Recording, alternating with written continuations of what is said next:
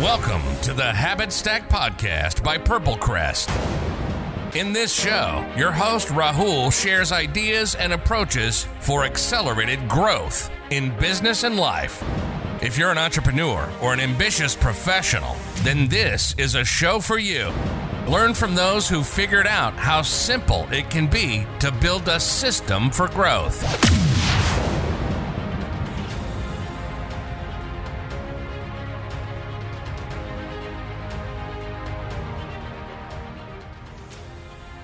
Hello, I am Rahul, and this episode is a conversation with Mr. Nand Kishore Chaudhary, who is the founder of Jaipur Rugs, one of India's largest manufacturers of hand-knotted rugs, and is often referred to as Gandhi of the carpet industry. You might be someone who wants to build a big business, or you might be someone who is driven by the need to create social impact.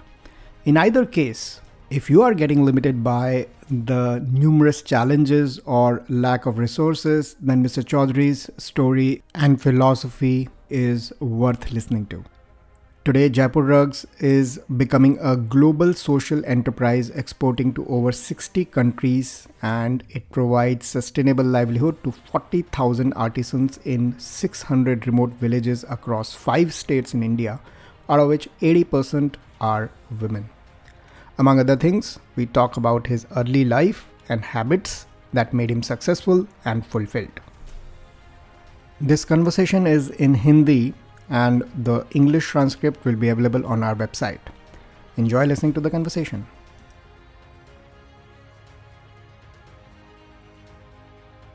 मैं बहुत खुश हूँ कि गांधी जयंती के दिन हम आपसे बात कर रहे हैं जिनको Gandhi of the carpet industry बोला जाता है. सो फर्स्टली बहुत बहुत स्वागत आपका.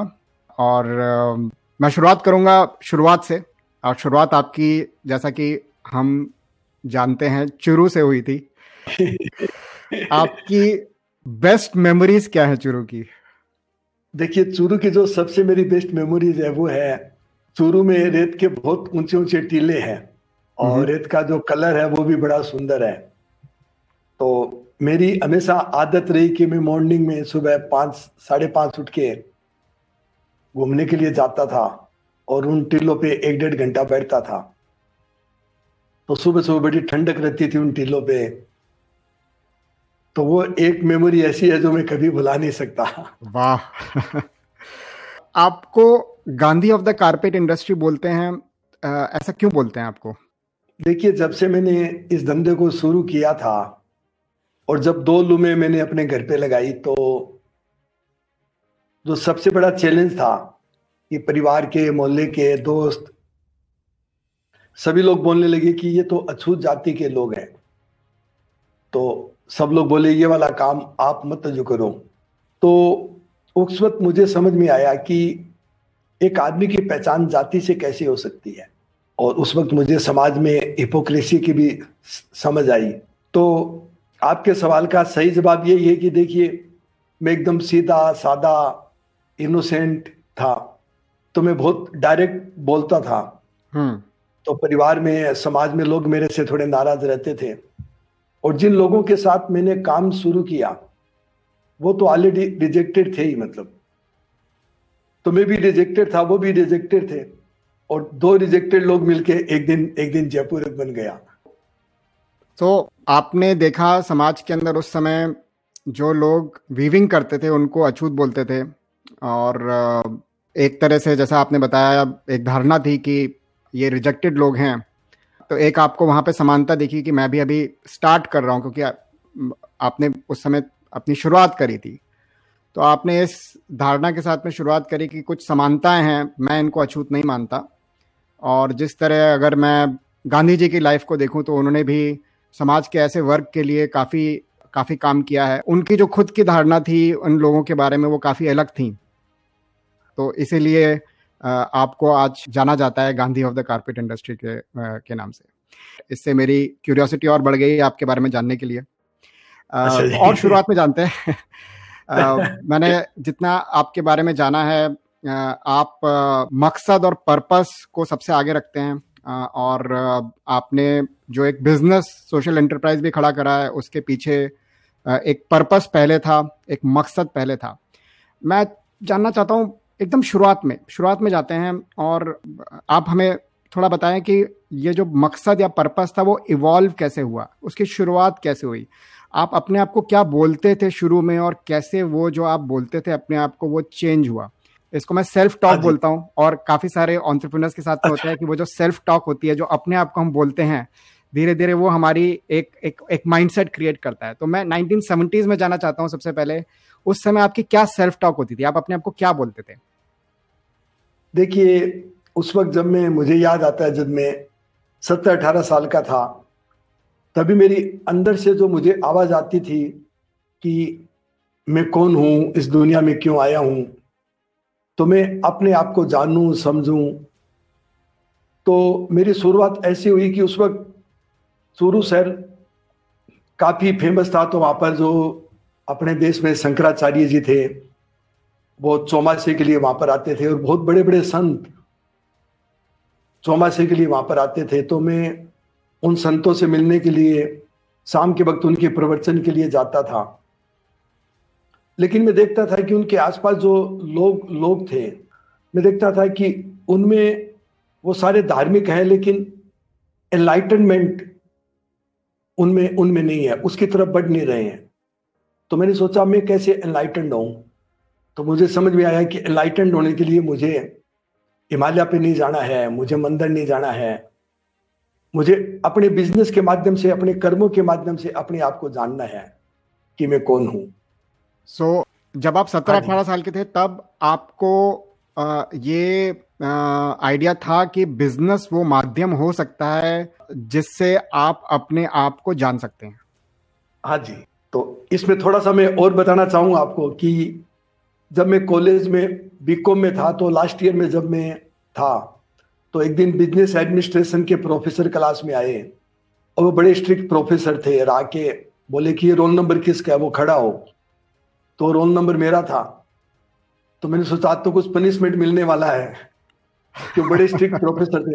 फिर मैंने सोचा मैं तो बड़ा डिसिप्लिन स्टूडेंट, तो मैंने कुछ मिस्चीवियस तो की नहीं, पनिशमेंट किस चीज का देंगे। फिर उन्होंने एक टेस्ट कॉपी निकाली अपने हाथ में और बोला देखो इस लड़के ने क्या लिखा है।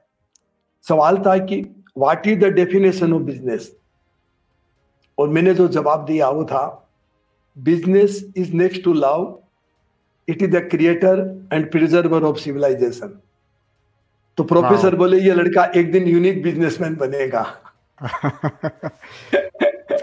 Business is next to love. It is the creator and preserver of civilization. I think this is a fantastic definition. मैं बोलूँगा। और ये आपके कॉलेज के दिनों की बात है? हाँ जी, हाँ जी।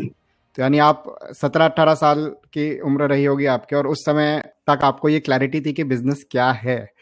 कई लोग हैं, मैं शायद अपने को भी उसमें गिनूंगा, कि हमें तो बहुत टाइम लगा समझने में कि बिजनेस और लाइफ का क्या डीप रिलेशनशिप है, पर आपको ये समझ 17-18 साल के समय में आ गई थी।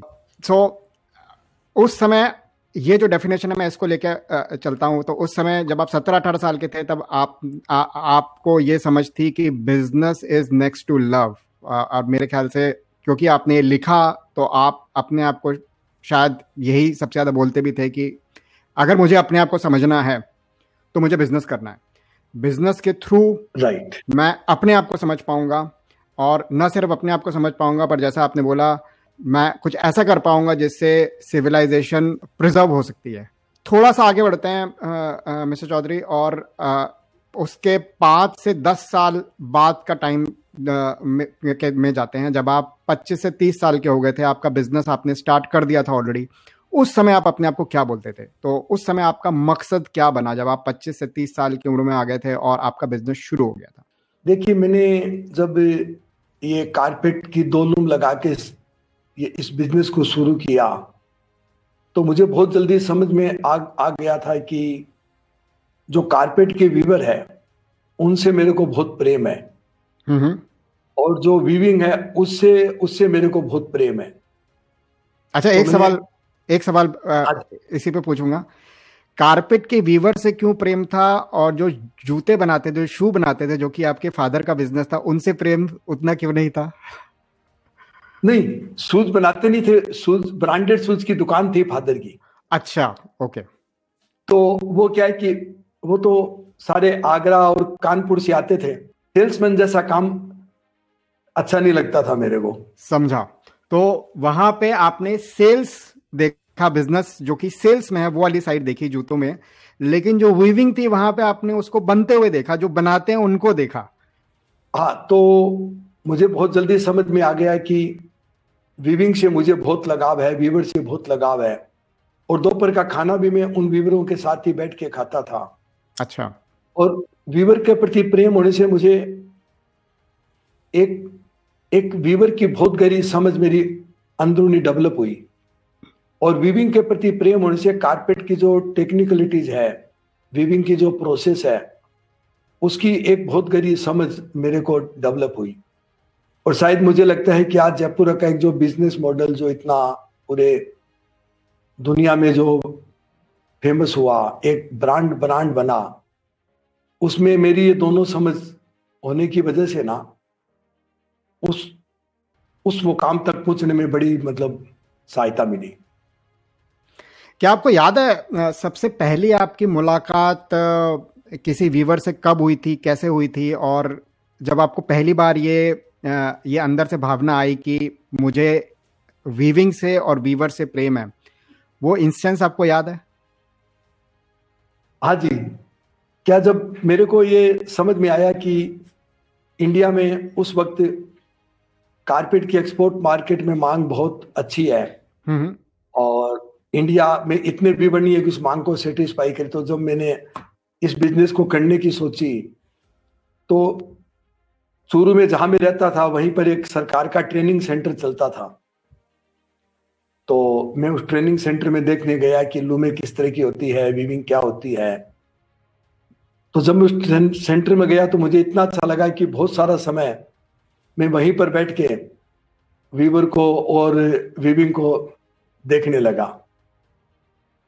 और इसके साथ साथ मैं आपको ये भी बताऊंगा कि मेरा जो आर्ट के प्रति, वीविंग के प्रति जो प्रेम था, तो मुझे याद आता है कि जब इस धंधे को शुरू किया तो 2 साल बाद एक रेने बोसा बोल के यूरोप के बहुत बड़े डिजाइनर थे, पूरे दुनिया में बहुत फेमस थे।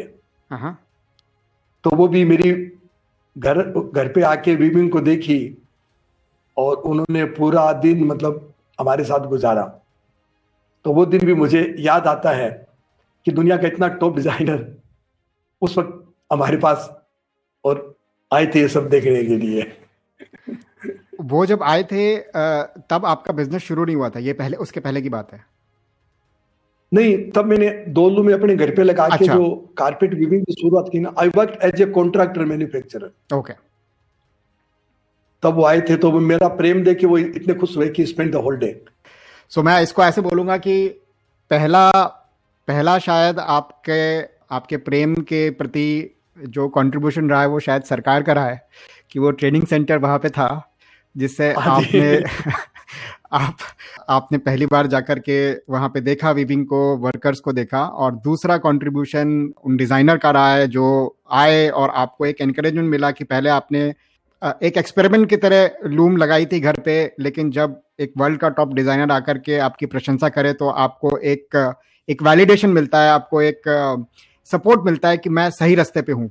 और जैसा कि सभी एंटरप्रेन्योर्स के साथ में होता है, मैं अपने बारे में बोल सकता हूँ कि ये छोटे छोटे वैलिडेशन हर स्टेप पे अगर मिलते हैं तो हमें भी बढ़ावा मिलता है कि न सिर्फ जो अंदर से आवाज आती है कि मेरा ये मकसद है, पर अगर कुछ वैलिडेशन मिल जाए तो फिर लगता है कि हाँ, अभी इस रास्ते पे हमें और नेक्स्ट स्टेप लेना है, और छोटे छोटे स्टेप ले लेकर के ही एक मुकाम तक पहुंचते हैं। तो राइट, बिल्कुल। अब मैं थोड़ा और आगे जाता हूं, और मैं अभी टॉक या फेवरेट कोट या जो समय जो आपकी थिंकिंग थी कि आप क्या सोचते थे, उसी दृष्टिकोण से समझना चाह रहा हूं कि कैसे आपका पर्पस और बिजनेस इवॉल्व हुआ। सो जब आप अपने 30s to 40s में थे, तब मेरे ख्याल से आपके बिजनेस को भी 10 साल हो गए थे, आप राजस्थान से गुजरात पहुंच गए थे, आप वहाँ के ट्राइबल्स के साथ काम कर रहे थे और साथ साथ आप डायरेक्ट एक्सपोर्ट पे काम कर रहे थे। तो अगर आप अपने आप को उस समय पे ले जाएं, तब आप अपने आप को क्या बोलते थे, कैसे अपने आप को मोटिवेट करते थे कि अब ये मेरा पर्पस है? क्योंकि आपका जो पहले जो आप बोला करते थे कि बिजनेस से मैं सिविलाइजेशन को प्रिजर्व कर सकता हूं, तो आपने बिजनेस स्टार्ट कर दिया। फिर उसके बाद में जैसा आपने शेयर करा, आपको एक बढ़ावा मिला जिससे आपको लगा कि हाँ, अब मैंने 2 लूम लगाई है घर पे, अब मैं इसके आगे जा सकता हूँ। अब आप उस स्टेज पे आ गए थे। उसके बाद जब आपने बोला अब मैं राजस्थान के बाहर जाता हूँ, अब मैं इंडिया के बाहर जाता हूँ प्रोडक्ट के पॉइंट ऑफ व्यू से, तब आप अपने आप को क्या बोलते थे? देखिए, मैं जब 8 साल गुजरात में था, आदिवासी एरिया में, और वहां करीब 15,000 ट्राइबल लोगों को मैंने ये काम सिखाया, और 3 साल बाद उस एरिया के लोगों ने मेरे को इतना ज्यादा एक्सेप्ट किया, इतना ज्यादा प्रेम किया कि जब मैं वीवर से मिलने के लिए गांव में जाता था तो उनके माँ बाप अपने घरों के बाहर खड़े होकर मेरा इंतजार करते थे। तो आप ये देखो, इतनी छोटी एज में अगर किसी आदमी को इतना बड़ा सम्मान मिले, तो मैं एक बड़ा सौभाग्यशाली रहा कि उन लोगों का मेरे को जो प्रेम मिला। और धीरे धीरे तो उस एरिया में मैं इतना फेमस था कि काफी लोग जो शराब के, उस एरिया में शराब वगैरह बहुत ज्यादा पीते थे लोग, तो जो काफी नामी शराब पीने वाले लोग थे, तो जिस दिन मैं गांव में जाता था तो उस दिन घरवाले उनको कमरे में बंद कर दिया करते थे कि आज चौधरी साहब आएंगे तो बाहर मत निकलना, या उसको भी शर्म आती थी मिलने के लिए। तो मेरे मन में यही विचार चलते थे, और मैंने अपनी टेबल पे भी लिखवा रखा था कि हे प्रभु, मुझे वह ना दे जो मैं चाहता हूं, बल्कि वह दे जो ठीक है। हे प्रभु, मुझे वो ना दे जो मैं चाहता हूं, मुझे वो दे जो ठीक है। हाँ, क्योंकि मुझे तो ये भी नहीं मालूम है कि मेरे लिए क्या ठीक है। क्या ये सही है कहना कि उन सालों में जब आप 30 से 40 वर्ष की आयु के थे, तब ये आपका एक मोटिवेशनल कोट बन गया था जो अभी आपने शेयर करा? हाँ जी, क्योंकि मुझे ऐसे लगता था कि अभी भी मेरी जानने की सर्च चालू है, और अभी मुझे जानना है, मतलब अपने आप को। हाँ, अपने आप को, हु एम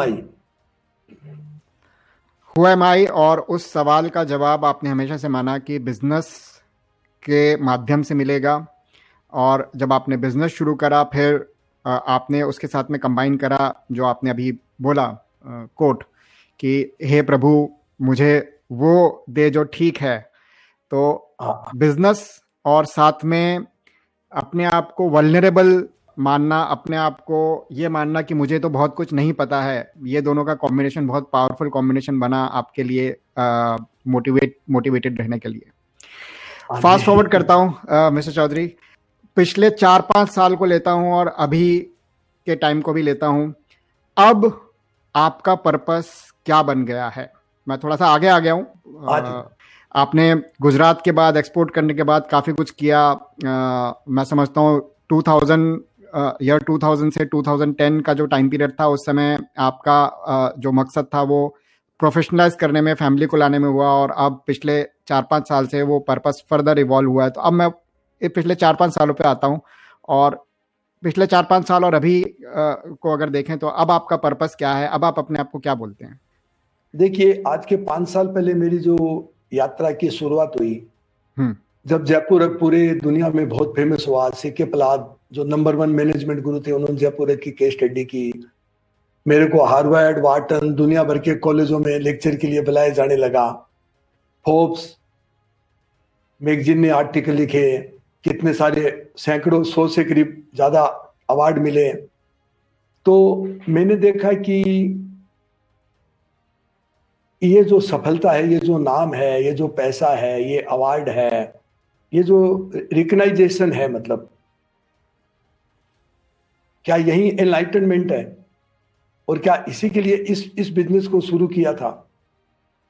तो तब मुझे एक चीज समझ में आई कि इससे आगे भी आगे की एक दुनिया है जिसको मुझे जानना है। और उस दुनिया को जानने के लिए मैंने देखा है कि अभी तक मैंने जो काम किए अपने जीवन में, I was driven by the unconsciousness. मैं अपनी आदतों का गुलाम था, ऑटो पायलट मोड में काम करता था। तो मेहनत तो खूब करता था, डेडिकेशन के साथ करता था, लेकिन उसके अंदर एक पर्पज मिसिंग था। तो धीरे धीरे मैंने अपनी कॉन्शियसनेस पे काम करना शुरू किया, डीपर इंट्रोस्पेक्शन शुरू किया, और आज मैं जिस मुकाम पे हूं, आज मुझे जो रियलाइजेशन हो रहा है, वो मुझे समझ में आया कि ये जो आइडेंटिटी होती है, इतना नाम, पैसा, सक्सेस के क्राइटेरिया, आइडेंटिटी हमेशा फॉल्स होती है। और जब आप किसी भी झूठ को सत्य बोल के जीते हैं, समझ के जीते हैं, तो आपको हमेशा उसका खोने का डर रहता है कि आप जो भी डिसीजन करेंगे, you are driven by the fear कि मेरा नाम नहीं खो जाए, मेरा पैसा नहीं खो जाए, आज मैं यहां पहुंच गया, उसके पीछे नहीं चला जाऊं। तो मुझे आज ये समझ में आ चुका है कि इस आइडेंटिटी के बियॉन्ड जाना, उस आइडेंटिटी को भूलना ही अपने आप को जानना है। इस पूरी जर्नी में मिस्टर चौधरी, आपका अगर कोई फेवरेट कोट रहा है जो आप अपने आप को बार बार बोलते हैं, वो क्या है? जो सबसे बड़ा जो रहा है, मेरा जो कोट रहा है कि love yourself and love whatever you do. Love yourself and love whatever you do, अगर हिंदी में बोलूं तो अपने आप से प्रेम करिए और जो भी आप कर रहे हैं उससे प्रेम करिए। इसको आगे लेके जाते हैं इसी कन्वर्सेशन को। सो अभी तक मैं आपकी जर्नी में ये जानना चाह रहा था कि आप अपने आप को क्या बोलते थे, आपका मकसद क्या रहा, कैसे वो चेंज हुआ है, अभी हमने वो देखा। अब मैं आगे बढ़ता हूँ, उसी जर्नी को अब मैं एक दूसरे दृष्टिकोण से देखना चाहता हूँ, और वो दृष्टिकोण है कि आपने अपने लाइफ में अलग अलग स्टेज पे क्या सिस्टम क्रिएट करे ताकि आप रिजल्ट प्रोड्यूस कर सकें। क्योंकि बिजनेस, चाहे वो सोशल एंटरप्राइज हो, चाहे वो दूसरा हो, हमें जो भी हमारा मकसद है, जो भी हमारा पर्पस है, उस पर्पस को अचीव करने के लिए रोज, हर हफ्ते, हर महीने, हर साल रिजल्ट प्रोड्यूस करना होता है। और अगर मैं देखूं, वो रिजल्ट अगर प्रोड्यूस करना है तो उसकी शुरुआत होती है हम अपने आप से, कि मैं अपने आप के लिए क्या हैबिट क्रिएट करूं जिससे कि रोज मैं खुद का रिजल्ट प्रोड्यूस कर रहा हूं। तो मैं ये जानना चाहता हूं कि आपने अपनी लाइफ के डिफरेंट स्टेजेस पे क्या सिस्टम क्रिएट करा, क्या हैबिट क्रिएट करा जिससे कि रिजल्ट प्रोड्यूस होता था। और मैं उसको इसी तरह से ब्रेक करूंगा, जब आप 17-18 साल के थे, 17-18 साल से 25-26 साल तक, जब सभी लोग काफी कुछ समझ रहे होते हैं, तो उस समय आपकी क्या हैबिट्स थी, क्या रूटीन थे? और अगर मैं और थोड़ा स्पेसिफिक हूं तो मैं ज्यादा इंटरेस्टेड हूं जानने में, आपका अर्ली मॉर्निंग रूटीन क्या था, और जब आप सोने जाने वाले होते थे तब आपका क्या रूटीन था? क्योंकि मेरा खुद का मानना यह है कि जितने भी सक्सेसफुल लोग हैं, उनके सक्सेस के पीछे उनका सोने के ठीक पहले का और सोने के उठने के बाद के जो 2 घंटे होते हैं, वो जो रूटीन होता है, वो डिटरमाइन करता है कि वो रोज क्या प्रोड्यूस कर रहे हैं। बहुत बहुत अच्छा सवाल पूछा आपने, और मैंने भी ऐसा कभी सोचा नहीं, लेकिन ये सुन के बहुत अच्छा लग रहा है मेरे को भी कि देखिए, सुबह के जो 2 घंटे होते हैं, और आज भी वही सेम मेरी आदत है कि पहले दिन जितने भी जो काम किए हैं, उसमें आज के लिए क्या इंपॉर्टेंट है, उन लोगों को फोन से बातचीत करना। और जब मैं गुजरात में था तो तब वहां तो मेरे पास वायरलेस सिस्टम था, मतलब हम लोग वॉकी टाकी से वायरलेस के थ्रू बातचीत करते थे। तो आज के जो सबसे इंपॉर्टेंट काम है, उन इंपॉर्टेंट कामों के लिए इंपॉर्टेंट लोगों से बातचीत करना और उनको डायरेक्शन देना। और जहां समझ में आया कि पहले दिन ये समझ में आया कि यहाँ पर गैप है, यहाँ कुछ नुकसान हो सकता है, तो उस गैप को भरना। सुबह के 2 घंटे इसमें जाते थे और शाम का जो समय था खाना वाना खाने के बाद सोने से पहले मेरी हमेशा ही आदत रही कि रिफ्लेक्शन करता था कि आज जो मैंने किया वो कैसा था, उसको एक बार रिकॉल करता था। तो रिकॉल करने से क्या है कि वो मेमोरी में रहता था, तो सुबह जब मैं उठता था तो बिल्कुल फ्रेश आई से सारी चीजों को मैं कनेक्ट कर पाता था। मैं इसमें एक चीज शेयर करूंगा, ये मेरी लर्निंग रही है। एक कहना है कि जो हमारा सबकॉन्शियस माइंड होता है, जो कि बहुत पावरफुल होता है, उसको अगर हम सोने के पहले कोई प्रॉब्लम दे दें तो सुबह कुछ ना कुछ आइडिया निकल के आ जाता है, क्योंकि सबकॉन्शियस माइंड जो है वो उस पर काम कर रहा होता है। और आपके जैसे किसी शख्सियत से जब मैं इंटरेक्ट कर रहा था तो उन्होंने शेयर करा कि कभी भी कोई भी दिन ऐसा मत छोड़ना जब अपने सबकॉन्शियस माइंड को अपनी प्रॉब्लम नहीं दे रहे हो, उसको दे करके छोड़ दो, स्ट्रेस मत लो, और आप ये जाने बिना आप ये करते रहे। जो आपने भी बोला, जब आपने बोला कि आप रिफ्लेक्ट करते थे शाम को कि आज जो किया वो कैसा रहा और उसमें क्या बेटर हो सकता है, और आपने ऑलरेडी बिना इस पार्ट को जाने आपने अपनी सबकॉन्शियस माइंड को ये प्रॉब्लम दे दी। और जैसा आपने बताया सुबह कई बार बेटर करने का आइडिया निकल के आ जाता था, तो आप ऑलरेडी उस पर एक्ट कर रहे थे। हाँ जी, हाँ जी। सो मिस्टर चौधरी, ये जो आपने बताया कि आप रिफ्लेक्ट करते थे शाम को और सुबह उठ करके पहले 2 घंटे आप लोगों से बात करते थे, किसको क्या काम देना है और क्या कौन से गैप पे फोकस करना है, ये आपकी आदत कब बनी? ये वाली आदत मेरी गुजरात में ज्यादा बनी, क्योंकि गुजरात में जो एरिया था वो करीब, अगर एक पॉइंट से पकड़े तो 100 किलोमीटर की दूरी में पूरा एरिया था। मतलब बहुत ज्यादा लंबा एरिया था। तो उस लंबे एरिया में लोग भी अलग अलग छोटे छोटे रीजनल ऑफिसेस थे। मतलब उन लोगों से मुझे कांटेक्ट करना होता था। और उस वक्त जो प्रोडक्शन भी इतना भारी आता था कारपेट का कि उसको भी बहुत संभालना पड़ता था कि उसमें क्वालिटी खराब नहीं हो जाए, सब चीज टाइमली चले।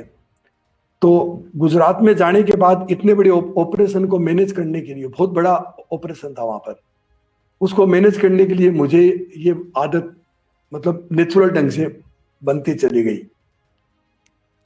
तो मैं इसको फिर थोड़ा पीछे लेके जाता हूं। आपने जब बिजनेस की शुरुआत करी, और मैं उन लोगों के लिए भी जानना चाहता हूं, ये जो अभी नौकरी कर रहे हैं या अभी पढ़ रहे हैं और उनको अगर इच्छा है अंदर कि मुझे बिजनेस स्टार्ट करना है, तो जब आप लगभग 20 साल के थे तब आपकी क्या आदत थी? उसको मैं उसी तरह से पूछूंगा, सोने के पहले और उठने के पहले 2 घंटे आप क्या करते थे? क्योंकि कहीं ना कहीं वहां पे छुपा है कि आपने रोज लगभग वैसे ही रूटीन को फॉलो करा और इससे आप बिजनेस को स्टार्ट कर पाए। तो मैं अब उन लोगों के लिए पूछना चाहता हूं कि अगर उनको अपना एक सिस्टम बनाना है, तो अगर आपकी लाइफ को देखें तो जब आप 20 साल के लगभग रहे थे तब आपकी क्या रूटीन थी, क्या आदतें थी? देखिए, जब मैं 20 साल का था तब मन में ये जरूर चलता था कि मुझे वो करना है जो मेरा पैशन है। तो यही जानने के लिए मेरा क्या पैशन है, मुझे क्या करना चाहिए, तो उसके लिए मैं काफी किताबें वगैरह भी उस वक्त पढ़ता रहता था। और काफी स्पिरिचुअल लोगों से, जैसे मैंने बताया, उनसे भी मैं मिलता रहता था। तो उस वक्त मेरी यही खोज रहती थी कि मैं वो ही करूं जो मेरा पैशन है। तो अपने पैशन को जानना, उस धंधे को, ऐसा क्या चीज हो सकती है जो मेरे पैशन से मिलता है, किस तरह का काम हो सकता है। और मैं आपको बताऊं, जब मैंने दुकान पे अपने करियर की शुरुआत की, पिताजी की जूते की दुकान पे, तो मुझे बैंक में भी नौकरी मिल गई थी। लेकिन मुझे क्लैरिटी थी कि मुझे नौकरी करनी नहीं है। मैंने बैंक को भी धन्यवाद का पत्र लिखा कि मुझे बड़ी खुशी है कि आपने इस लायक समझा कि मैं नौकरी के लायक भी हूं। तो जब मैं नौकरी के लायक हूं तो मैं अपनी लियाकत को अपने बिजनेस में भी तो लगा सकता हूँ ना। तो इस तरह के विचार मेरे मन में उस वक्त ज्यादा चलते थे। तो एक रिलेटेड क्वेश्चन, कुछ 2-3 किताबें जो उस समय जिनका आपके ऊपर सबसे ज्यादा असर पड़ा हो, वो कौन सी हैं? देखिए, मुझे याद आता है कि उस वक्त वो किताब निकली थी, the power of positive thinking. हाँ, नॉर्मन वो किताब विंसेंट पढ़ी पेल। थी, मतलब एक है। Vincent Peale. हाँ, विंसेंट पेल। हाँ। तो वो वाली किताब मैंने पढ़ी, तो उससे मुझे बहुत कुछ क्लैरिटी मिली। दूसरा फिर मेरा क्या है कि शुरू से ही योगा, नेचुरोपैथी, इन सब में काफी लगाव था। तो एक मैंने किताब पढ़ी, कोई स्वामी जी की थी, ब्रीथ इज लाइफ। तो ये 2 किताबें उस वक्त मुझे याद आती है। इनका सबसे ज्यादा असर पड़ा? हाँ जी। ओके, अब मैं फिर से फास्ट फॉरवर्ड करता हूं और आपकी रूटीन को, जो आपने अपने लिए सिस्टम बनाया है ताकि डेली रिजल्ट आ जाए, अगर मैं अभी का आपका टाइम देखूं और पिछले 4-5 साल का भी देखूं, तो अब क्या आपकी वही आदत है जैसा आपने बताया, सोने के पहले और उठने के पहले 2 घंटे में, या फिर अब वो सिस्टम चेंज हुआ है? अब आप क्या करते हैं? देखिए, एक तो पहले थोड़ा सा, एक तो सोच में बदलाव आया कि पहले मैं काम खुद ज्यादा करता था, और अभी जो 4-5 साल से जैसे मैंने अपनी कॉन्शियसनेस पे काम शुरू किया, तो मुझे समझ में आया कि काम करना मेरी एक आदत बन चुकी है। और ऐसे भी लोग हैं जो मेरे से, मैं जो काम करता हूं उसे बेटर ढंग से वो काम कर सकते हैं। तो अब मेरा ज्यादा समय इस चीज सोचने में जाता है कि मैं ऐसे लोगों को कहां से लाऊं जो मेरे से ज्यादा बेटर काम कर सकते हैं, और मैं अपनी काम करने की जो आदत है, उस आदत को मैं कैसे छोड़ूं। और अभी पिछले 5 साल में जो एक मेरे अंदर धीरज आया है, एक ठहराव आया है, एक पेशेंस आया है, और अपने आप को देखने की जो क्षमता आई है, तो अब मेरा जो रिफ्लेक्शन है सुबह भी शाम को भी, वो बहुत ज्यादा डीपर है। मतलब अभी मैं किसी चीज के, उस समस्या के रूट में जा सकता हूं। पहले मैं सिम्टम को ट्रीट करता था, अब मैं उस रूट को ट्रीट करने लगता हूं। और मैं आपको बताऊं, कभी कभी तो ऐसा होता है कि एक समस्या जो 10 साल, 15 साल, 20 साल से चली आ रही थी, जब उसके रूट में जाके ऑफिस में उस पर मैं काम करता हूं, तो इतना आनंद मिलता है कि वो समस्या मतलब जड़ से चली जाती है। इसके लिए अगर मैं सवाल ऐसे पूछूं कि आपके दिन की शुरुआत के पहले 2 घंटे आप क्या करते हैं जिससे कि आपका पेशेंस बढ़ा है, जिससे कि आपका रूट में जाने की क्षमता बढ़ी है, और जिससे कि आपने खुद की जगह दूसरों को देना शुरू करा, तो क्या इसका रिलेशन है कि पहले 2 घंटे दिन के शुरुआत के आप कुछ करते हैं जिसकी वजह से ये क्षमताएं बढ़ी हैं? हाँ जी, निश्चित रूप से। क्योंकि मैंने देखा कि जब सुबह अपने उठ के बिल्कुल फ्रेश होते हैं, उस वक्त कॉन्शियसनेस लेवल हाईएस्ट होता है। और सुबह से 5 बजे का समय एक ऐसा है, एक तो मैं आपको बताऊं कि मैं ठीक 5 बजे ना, चाहे जितनी ठंडी हो, चाहे जितनी गर्मी हो, तो सुबह से 5 से 6 बजे का मेरा जो समय ना, वो मैं ईमेल्स होते हैं जितने भी, उन सबको पढ़ता हूं। ओके। और पहले क्या है कि मैं उन ईमेल्स को पढ़ता था तो ज्यादा गहराई में नहीं जा पाता था। और जब मैं गहराई से उन ईमेल को पढ़ना शुरू किया सुबह मैंने, तो मैंने देखा कि इतनी सारी अपॉर्चुनिटी जो उन ईमेल के माध्यम से आ रही थी, वो मुझे दिखाई देने लग गई। मतलब और बिजनेस ग्रोथ में, अननेसेसरी चेष्टा बंद करने में मुझे इसका बहुत बड़ा सहयोग मिला। फिर 1 घंटे ईमेल पढ़ने के बाद में मैं 1 घंटे योगा करता हूं, और योगा के बाद 1 घंटे में ना मॉर्निंग वॉक पे जाता हूं। योगा और मॉर्निंग वॉक तो मेरे लिए ऐसा है जैसे खाने के बिना रह नहीं सकते, उन दोनों के बिना मैं रह नहीं सकता। तो उससे क्या है कि मॉर्निंग वॉक से, योगा से जो एक माइंड फ्रेश रहता है और एक जो प्रसन्नता रहती है, जब घूम के घर में आता हूं तो ऐसे ऐसे लगता है जैसे कोई बच्चा खेलता ना, इतनी सारी प्रसन्नता अंदर अंदर अंदर रहती है। और वो फिर ऑफिस जाते हैं तो उसी उसी मूड से जाते हैं, और उस प्रसन्नता का बहुत फायदा ऑफिस में भी मिलता है।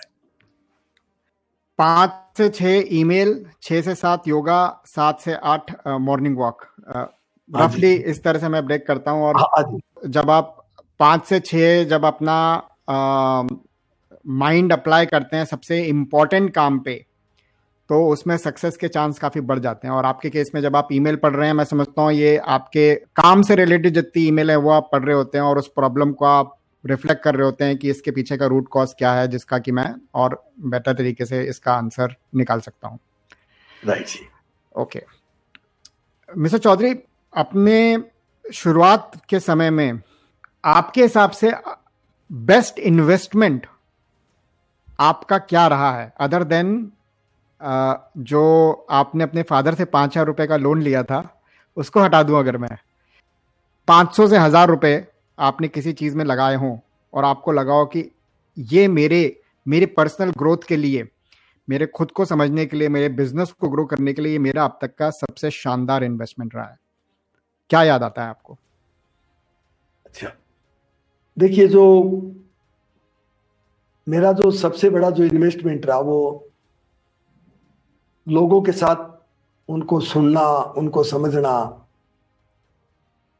तो उससे जो लोगों के साथ जो एक इंटीमेसी की शुरुआत हुई, मैंने उन लोगों की नीड को समझा, उनकी भावनाओं को समझा, और उनकी नीड और भावनाओं को समझने से उन लोगों ने मेरे को समझा।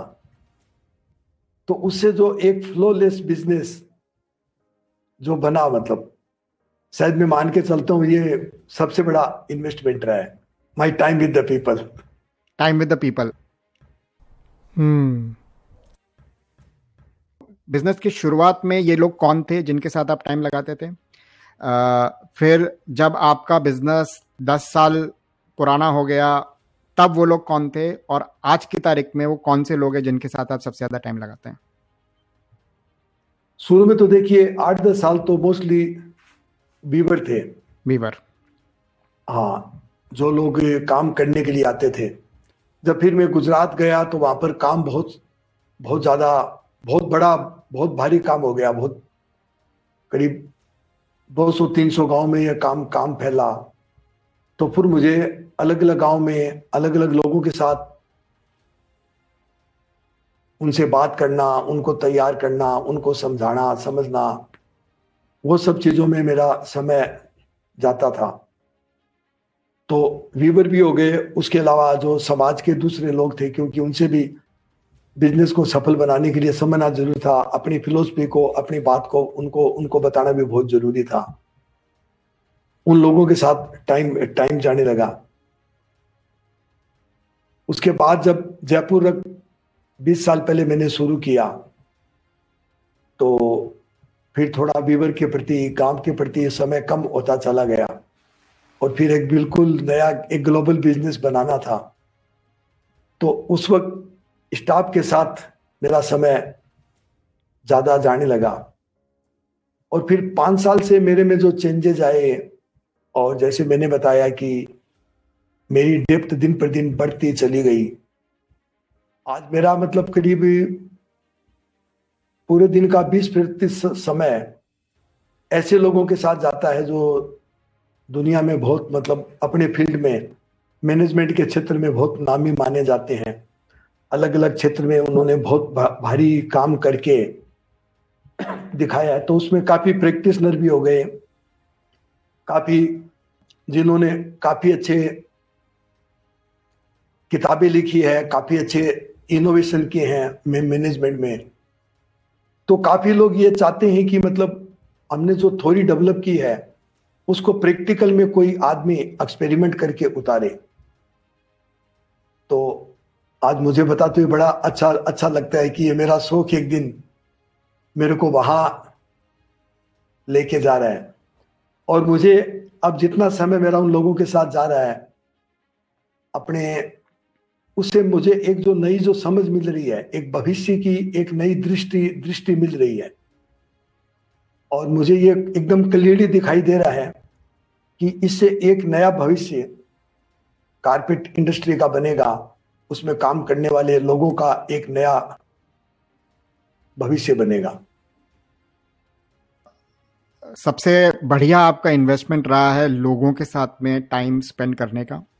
शुरुआत के 10 साल में वो लोग थे वीवर, और वीवर आपके लिए वो लोग थे जो आपके साथ काम करते थे, जो आपके साथ मिल करके प्रोडक्ट बना रहे थे आपके बिजनेस का।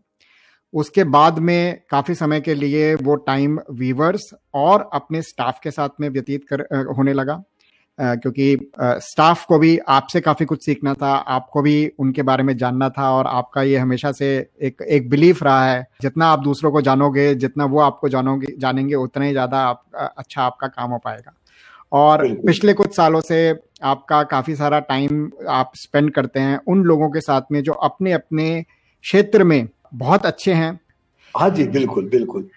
ये मैं जो आपने पिछले 2 एग्जाम्पल दिए उनको मैं कंबाइन करूंगा। मेरा ख्याल है जो सुबह उठ करके आप अपनी पहली चीज़ जो आप अपनी ईमेल को पढ़ते हैं, उसमें मैं समझता हूँ आप, ये मैंने आपके बारे में कहीं पढ़ा भी है, कि आप फर्स्ट प्रिंसिपल्स को अप्लाई करते हैं, कि फर्स्ट प्रिंसिपल्स से मैं रूट कॉज में जाऊं और उससे मैं जो जड़ है प्रॉब्लम की उसको सॉल्व करूं। सो ये एक मैं आदत आपकी पिक कर रहा हूं। और दूसरी आदत मैं जो आपने एक लोगों के साथ टाइम स्पेंड करने के लिए बोली, तो इसमें भी मैं शेयर करूंगा कि मेरे एक इंटरेक्शन में मैंने सीखा कि कोई व्यक्ति, चाहे वो बिजनेसमैन हो चाहे वो प्रोफेशनल हो, वो कितना स्मार्ट है, कितना सक्सेसफुल है, इसको जानने के लिए आपको ये समझना है कि वो कौन से 5 या 6 व्यक्तियों के साथ में सबसे ज़्यादा टाइम स्पेंड करता है, जिसको अगर मैं इंग्लिश में बोलूँ तो बोलते हैं स्मार्ट्स इन द नेटवर्क, कि आपके नेटवर्क में जितनी स्मार्टनेस है उतने ही आप स्मार्ट बन सकते हैं सक्सेस के लिए। तो आपके केस के अंदर शुरुआत में जो व्यूअर्स थे उनके साथ टाइम स्पेंड करने से आपका प्रोडक्ट बहुत अच्छा बना। उसके बाद में स्टाफ के साथ में टाइम स्पेंड करने से आपकी ऑर्गेनाइजेशन बहुत अच्छी बनी, और आज की तारीख में आप उसको और आगे लेकर के जा रहे हैं, क्योंकि आप उन लोगों के साथ में टाइम स्पेंड कर रहे हैं जो अपने अपने क्षेत्र में सबसे अच्छे हैं। इससे मुझे काफ़ी क्लैरिटी आई है कि कैसे आपके केस के अंदर आपने अपना एक सिस्टम बनाया, आपने अपने को क्या बोलना है वो कैसे उसको इवॉल्व करा, और कैसे आपने अपने चारों तरफ जो लोग थे उनके साथ में टाइम स्पेंड करके, जो उसको मैं स्मार्ट नेटवर्क बोलूँगा, वो क्रिएट करा, जिससे कि आपका एक ये बिजनेस बढ़ा है। मेरा एक और सवाल है लोगों के बारे में, और फिर मैं आगे बढ़ता हूँ बिजनेस पे। यदि मैं आपसे पूछूं 3 लोग जिन्होंने आपकी लाइफ में सबसे ज़्यादा आपको इन्फ्लुएंस करा है, एक इंडिविजुअल की तरह और आपके बिजनेस को भी, जिनका आप बोलोगे कि सबसे ज़्यादा इम्पैक्ट इन 3 लोगों का रहा है, वो 3 लोग कौन हैं जिनको आप अपना इन्फ्लुएंस मानते हैं? देखिए, जब इस धंधे को मैंने शुरू किया था तो एक अंग्रेज था जो इंग्लैंड से आता था, उसका नाम था आइले कॉपर, और शेखावाटी में जो हवेलियां हैं उसमें जो पेंटिंग्स है उस पर रिसर्च करता था वो। तो ज्यादातर समय वो चूरू में रहता था, और शाम का खाना मतलब मेरे साथ ही घर पे आके खाता था। तो मैं अपनी सारी समस्याएं वगैरह उससे डिस्कस करता था, तो उससे मुझे काफी क्लैरिटी लाइफ की और बिजनेस की मिली थी। फिर दूसरे थे कि जब मैं गुजरात गया तो काफी लोगों ने बोला कि आप इस आदिवासी एरिया में काम करोगे तो ये बाहर के आदमी को वेलकमिंग नहीं होते, कुछ भी आपको नुकसान कर सकते हैं ये। तो मैंने देखा कि इस एरिया में सबसे बेस्ट आदमी कौन है, तो मैंने जानने की कोशिश की। तो कांतो भाई बोल के एक सरपंच थे वहां पर, तो वो उस एरिया में काफी जाने पहचाने थे। तो पहले दिन से मेरी उनसे मुलाकात हुई, बातचीत हुई। और अभी थोड़े दिन पहले उनकी डेथ हुई है मतलब। तो तब से लेके आज तक वो हमेशा मेरे साथ रहे, गुजरात के काम को बहुत पॉजिटिव, मतलब you are the most positive person in whole area. तो उससे मुझे मतलब एक बहुत सीख मिली कि एक ग्रास रूट पे भी एक आदमी ऐसा हो सकता है। और हमेशा उनसे मेरे को मतलब उससे मतलब इंस्पिरेशन मिलता था। और तीसरे जो मैं बोलूंगा, जो सबसे ज्यादा मुझे सीखने को मिला, कि जो वीवर थे, जब हमने मन चाहा प्रोजेक्ट शुरू किया, और जो ये महिलाएं थी जो कभी स्कूल नहीं गई, कभी प्राइमरी स्कूल भी नहीं की, जब उन्होंने ग्लोबल अवार्ड जीते, जो बिमला देवी थी, जब वो अवार्ड लेने के लिए, अपनी डिजाइन का अवार्ड लेने के लिए जर्मनी गई मतलब, तो उससे मुझे एक बहुत अलग, मेरे अंदर एक समझ की शुरुआत हुई कि एक आदमी का क्या पोटेंशियल हो सकता है। और अपना केवल बायस ही होता है कि आदमी बिना पढ़ा लिखा है, औरत है, अनटचेबल क्लास की है। तो ये 3 लोग मेरी लाइफ में रहे जिनसे मैंने सीखा। एलाय कूपर, कांतोभाई और विमला देवी। हाँ जी। और इसी से एक रिलेटेड सवाल है, आपकी मुलाकात हुई इनसे, उसके बाद में ऐसा आप क्या करते हैं, करते रहे हैं, जिससे जो इनके साथ में आपका संबंध है, रिलेशनशिप है, वो और मजबूत होता गया? अगर मैं एक चीज लूं, अगर इस हिसाब से लूं कि मुझे अपनी लाइफ में आपसे ये एक चीज सीखनी है, कि अगर मेरी लाइफ में 3 या 4 लोग हैं जो कि जिनका इन्फ्लुएंस है, और मुझे उनके साथ में अपने रिलेशनशिप को और मजबूत करना है, संबंध को और मजबूत करना है, तो वो एक चीज क्या है जो मुझे करनी चाहिए? बस उन लोगों के साथ समय गुजारना, और अपनी सारी समस्याएं हैं वो उन लोगों से डिस्कस करना।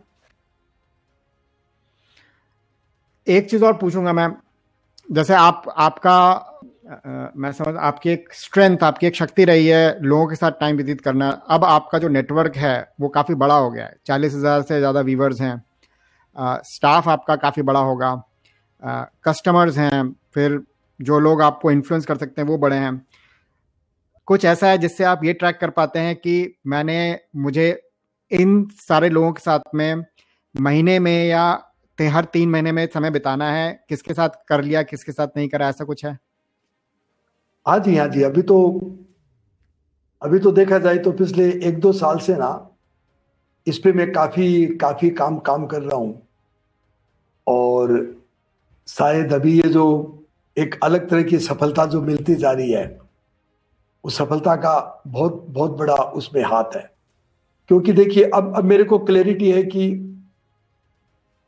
बिजनेस को सही चलाने के लिए ना मुझे और क्या क्या स्किल्स चाहिए। तो ये पूरा मैं कैलेंडर मेंटेन करता हूं, और कैलेंडर मेंटेन करने के लिए मेरे पास 2 आदमी भी हैं, और काफी समय मतलब सोचने में गुजारता हूं, कैलेंडर को अच्छी तरह व्यवस्थित रखता हूं। फिर जो सीखा है उसको कैसे इंप्लीमेंट करना, उस पर काफी मतलब मॉनिटरिंग रहती है। और मैं समझता हूँ कि अगर आपके पास 2 लोग हैं जो आपको कैलेंडर मेंटेन करने में हेल्प कर रहे हैं, तो उन 2 लोगों के माध्यम से आप ये इंश्योर करते हैं कि जिनके साथ में आपको टाइम बिताना है पूरे नेटवर्क में, उनके साथ में हर महीने या हर 3 महीने, हर क्वार्टर के अंदर या साल के अंदर वो टाइम आपका जा रहा है। हाँ जी, ये बिल्कुल। मिस्टर चौधरी, मैंने देखा है टाइम हम सबके पास में बराबर है, पर जो सक्सेसफुल लोग हैं आपके जैसे, उनको ये मालूम है कि उस टाइम को जो मेरा मकसद है, जो मेरा स्ट्रेंथ है, उसमें कैसे लगाया जाए, हर दिन, हर हफ्ते, हर महीने, हर साल। मैं यहाँ पे रिलेट कर पा रहा हूँ जो आपने अभी बोला कि आप कैलेंडर जो है और 2 लोगों के माध्यम से ये इंश्योर करते हैं कि अगर अपने पूरे नेटवर्क को आपके साथ में आपको कनेक्टेड रहना है, टाइम बिताना है लोगों के साथ में, तो वो टाइम आपके कैलेंडर पे हो। और ये एक बहुत इंपॉर्टेंट स्किल है कि अगर आपके कैलेंडर पे है तो आप उसको मेजर कर रहे हैं, और अगर आप मेजर कर रहे हैं तो आप उसको मैनेज कर सकते हैं. अगर आप किसी चीज को मेजर नहीं करते तो वो मैनेज नहीं होती. बिल्कुल जी, बिल्कुल जी. On that very interesting note, we conclude part 1 of our conversation with Mr. Chaudhary.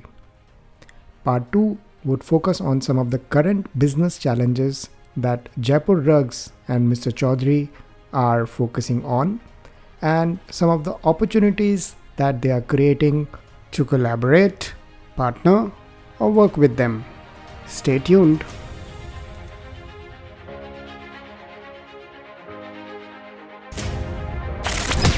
Thanks a lot for listening to this episode of the Habit Stack of Problem Solvers by Purple Crest. If you enjoyed this episode, please help support the podcast by sharing it with others or by leaving a rating or review. To catch all the latest from us, you can visit purplecrest.co. Thanks again, and we'll see you next time.